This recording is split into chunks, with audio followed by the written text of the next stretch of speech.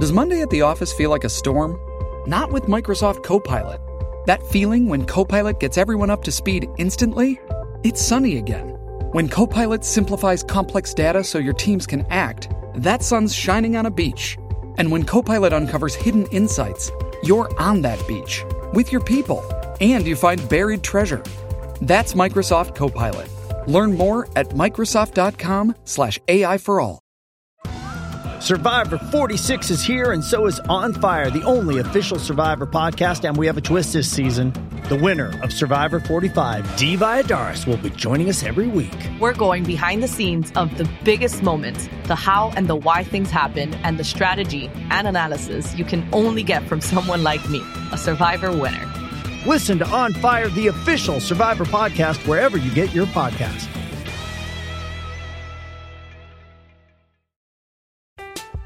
I'm Alex Rodriguez. And I'm Jason Kelly. From Bloomberg, this is The Deal. Each week, you'll hear us in conversation with business icons. This show will explore deal-making across sports, media, and entertainment. That is a harsh lesson in business. Sports is not as simple as bringing a bunch of big names together. I didn't want to do another stomp you out speech. It opened up so many more doors. The show is called The Deal. Listen to The Deal. Listen to The Deal on Spotify. This is the Overtime Podcast Network. Welcome to the Chronicles of Narnia. My name is Scott Mason. You can follow me on Twitter at PlayLikeAJet1. And we're going to dive deep inside the numbers with some of the Jets' latest coaching hires with the man who is the star of this show. That's why we named it Chronicles of Narnia, Mr. Michael Narnia. Michael, what's going on, man? Not too much. I'm just ready to jump into this. Fresh off the bench like Seth Rollins came off the ground and won the Royal Rumble, unsurprisingly, last night. So I'm ready to hop into this and talk about the Jets' lackluster Miami retreat coaching staff. Yeah, I was just going to say, Michael, I have no idea how long this show is going to be today, but I can guarantee you it's going to be about 95% shorter than the Royal Rumble show from yesterday. So have no fear. We're not going 6 hours or anything like that. Let's start with the big fish, Greg Williams. You got some really interesting intel on him, so why don't you go ahead and let us know what it is?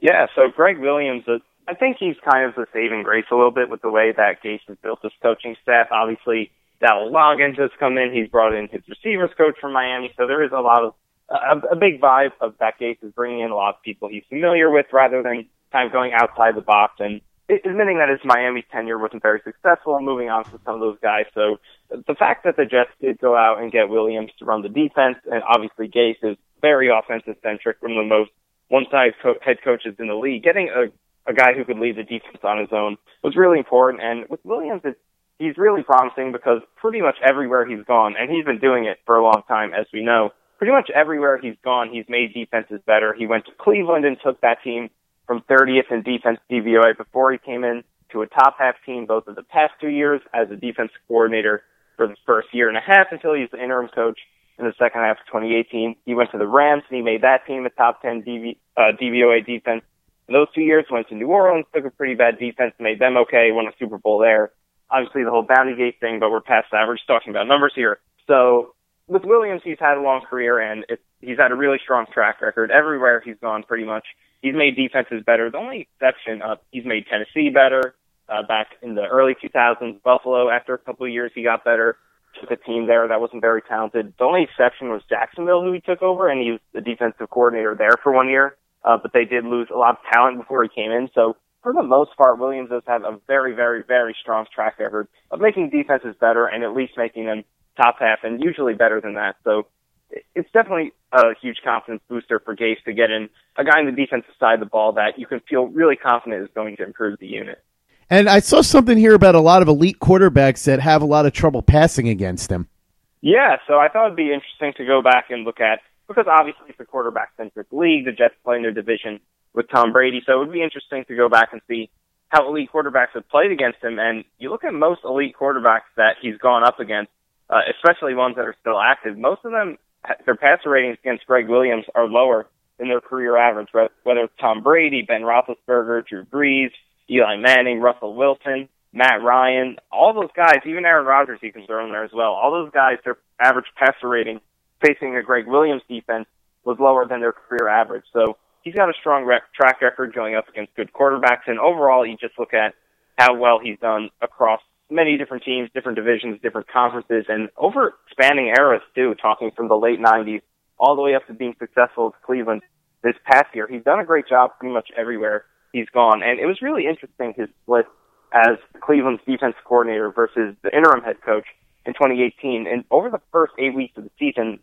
although Cleveland was only 2-5-1 before Williams became the head coach and then finished 5-3 while he was the head coach, the defense was better when Williams was just the defensive coordinator. They were top 5 in most categories. They were forcing a ton of turnovers, not allowing too many points. The red zone defense was great, but even though they won more once Williams went to interim head coach, obviously, like I said, they finished 5-3 after he switched roles. Their defense wasn't as good. They were bottom half in most categories after he switched. So as a defense coordinator, he was doing elite work with Cleveland before he turned over to interim head coach. So yeah, overall, it's definitely Williams has one of the best track records among defense coordinators in the entire league. Some of the names you have listed here are who's who of great quarterbacks in the NFL: Brady, Breeze, Wilson, Roethlisberger. So my question is, what are we looking at sample size-wise with a lot of these guys? Is it a case of just a handful of games, or is there a real track record? Because as we know, Greg Williams has been a coach in the NFL for the better part of the last 30 years. Yeah, so he's played 9 games against Brady. He's played 6 against Roethlisberger, a couple of those this past year, and did a pretty decent job against him in those 2 games, especially in their Week 1 meeting, which ended up as a tie. Did a pretty good job there. He had 4 games against Breeze, 11 games against Eli Manning, and 6 games against Russell Wilson. So pretty decent sample size. And the fact is, when you take all these huge names and all of them have worse passer ratings against Williams versus their career average, then it does give you a sense that this could be something legit that he has actually done a good job with in terms of limiting really good quarterbacks. And it hasn't been so much the turnovers that he's done a good job with as much as it has been limiting yardage, completion percentage, and just overall production from that standpoint. So he's definitely done a good job against those elite quarterbacks. So hopefully he can keep that up this past season, obviously, with looking at 2 matchups with Tom Brady. He's going to see Ben Roethlisberger next year. So the Jets do have some good quarterbacks on their schedule next season, so hopefully he can keep that up, of course. Hey, it's Kaylee Cuoco for Priceline. Ready to go to your happy place for a happy price? Well, why didn't you say so? Just download the Priceline app right now and save up to 60% on hotels. So whether it's Cousin Kevin's Kazoo Concert in Kansas City, go Kevin, or Becky's Bachelorette Bash in Bermuda, you never have to miss a trip ever again. So download the Priceline app today. Your savings are waiting. Go to your happy place for a happy price. Go to your happy price, Priceline. This is the Overtime Podcast Network. Michael Williams is the most high-profile hire that the Jets have had so far, but he's not the only one. There was another interesting kind of under-the-radar hire along the offensive line, and that's Frank Pollock, who comes in from the Bengals. Pollock has a long career as an offensive line coach, and it's interesting to take a look at what he's done because, as we know, the Jets were very, very bad on the offensive line last year in a lot of ways. So for him to come in, he's got a tough task ahead of him, although you would assume there are going to be some upgrades along the offensive line. Tell me a little bit about what you found with Frank Pollock. Yeah, similar to Greg Williams, he's had a really strong track record of making O-lines better and consistently having them in the top half of the league. So he was with Houston for the second half of the 2010s decade, so up to about 2011. 2006 to 2011, he was the Texans assistant offensive line coach.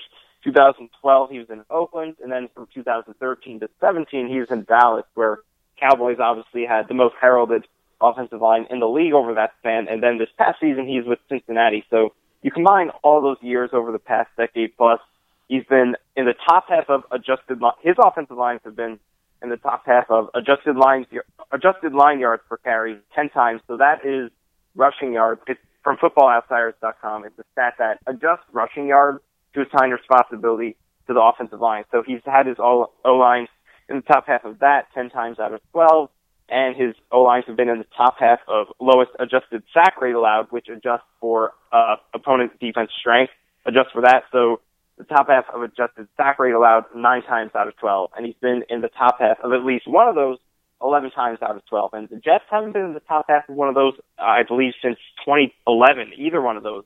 And Pollock pretty much every year has been in the top half of at least run blocking efficiency and pass blocking efficiency. So he's done a really good job everywhere he's gone. And of course, say this all the time with coaches. He was in Dallas, but the Cowboys did invest a lot of first-round picks in that unit. It was a really talented group, so you can't just say that it was all because of him that the Cowboys were so good, or because he was with Dallas and their O-line performed well, that it's going to transfer to other places, because Cincinnati did struggle up front this season. Even though they did run the ball pretty well, their O-line was one of the worst graded in the league. So it's hard to figure out with any coach, whoever you're talking about, whether it's Williams, Pollock, any coach in sports, what their true impact was. But you look at a track record over a long period of time and see how frequently he's had his units performing very well, then it's a huge confidence booster. And like you said, the Jets' offensive line, absolutely terrible last year, specifically in the run game. And also there was a study I saw that was posted on Twitter that they calculated the value of all the offensive line coaches in the league, for every single team, the total amount of tackles for losses that their offensive line has allowed versus league average. So, and Pollock was number 3 in that metric in terms of fewest tackles for loss allowed in the run game versus league average. So especially in the run game, he's done really well. So he has a really strong track record. So hopefully it could transfer to this offensive line, which hopefully will be adding a little bit more talent this offseason. Absolutely has to. So hopefully they do add some more talent. But Pollock does have a really strong track record over multiple teams of coaching up some really good offensive lines. Yeah, and Michael, obviously, as you mentioned, it's important to note that we can't know for sure exactly what kind of impact Pollock had on these teams because we don't know what he did day to day with specific players, but it is very nice to see a positive trend, and that is what you uncovered overall, right? Yeah, without a doubt. So you just compare him to the Jets. Since 2007, I talked about adjusted line yards per carry, which is rushing adjusted for offensive line impact, and then sack rate allowed. Since 2007, Pollock has had his offensive lines in the top half of both of those categories 8 times. The Jets have done that 1 time in that span, and that was in 2009. So when the Jets obviously had a really talented group up front with the AFC Championship. So you just compare him to the Jets and their history and how infrequently the Jets have been good, even though they've had a revolving door of offensive line coaches. They've even had some pretty good names in here. Rick Dennison had a good career before coming over to the Jets. Obviously, he didn't transfer here, but hopefully with some more talent, and you combine it with a guy who's done a really good job as an O-line coach in this league, been a part of some really, really good units over the past decade or so. Hopefully, you are playing the positive trends really well. Like you said, you don't know exactly what he did. He's an assistant for a lot of those years. He was coaching some really talented players. That obviously helps a lot, but the trend is really positive. You see how frequently he's been coaching up good offensive lines. So they are playing the numbers really well from that standpoint.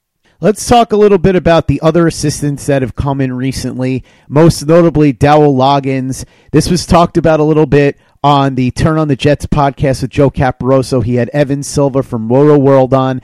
Evan Silva broke down a little bit of why he thinks Loggins is not going to help Gase very much.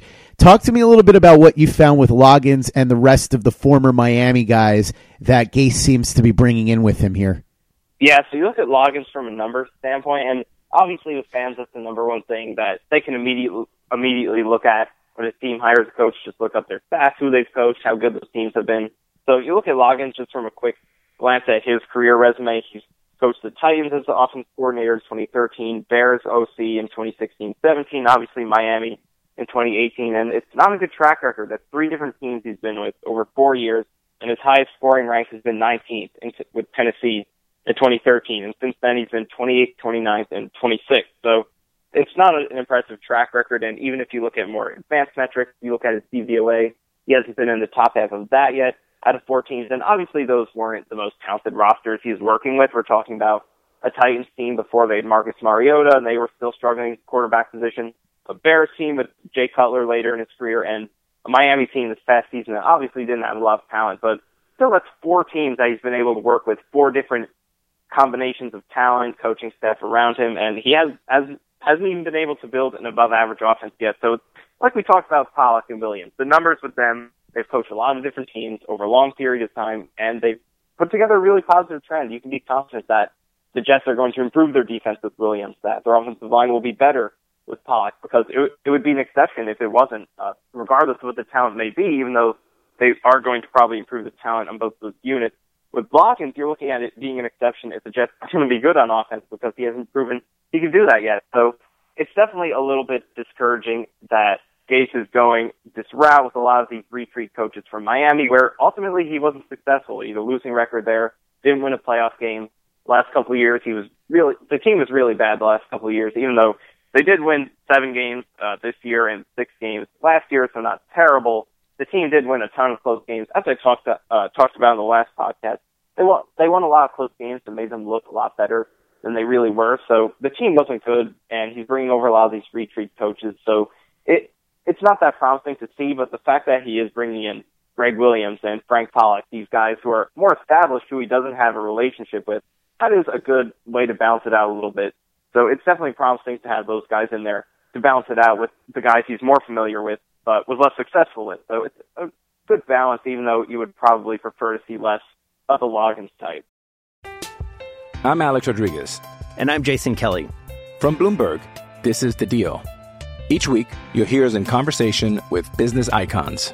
This show will explore deal-making across sports, media, and entertainment. That is a harsh lesson in business. Sports is not as simple as bringing a bunch of big names together. I didn't want to do another stomp you out speech. It opened up so many more doors. The show is called The Deal. Listen to The Deal. Listen to The Deal on Spotify. This is the Overtime Podcast Network. One thing that I keep hearing, and it seems like a strange thing to say, is that Loggins and these other guys don't matter. They're all clipboard holders because it's Gase's offense. And so what does it matter who the coaches are? They're all just figureheads. Seems to me, though, Michael, that if that's the case, why even bother hiring assistant coaches at all, right? Oh, yeah, most definitely. It's kind of like a Madden mentality.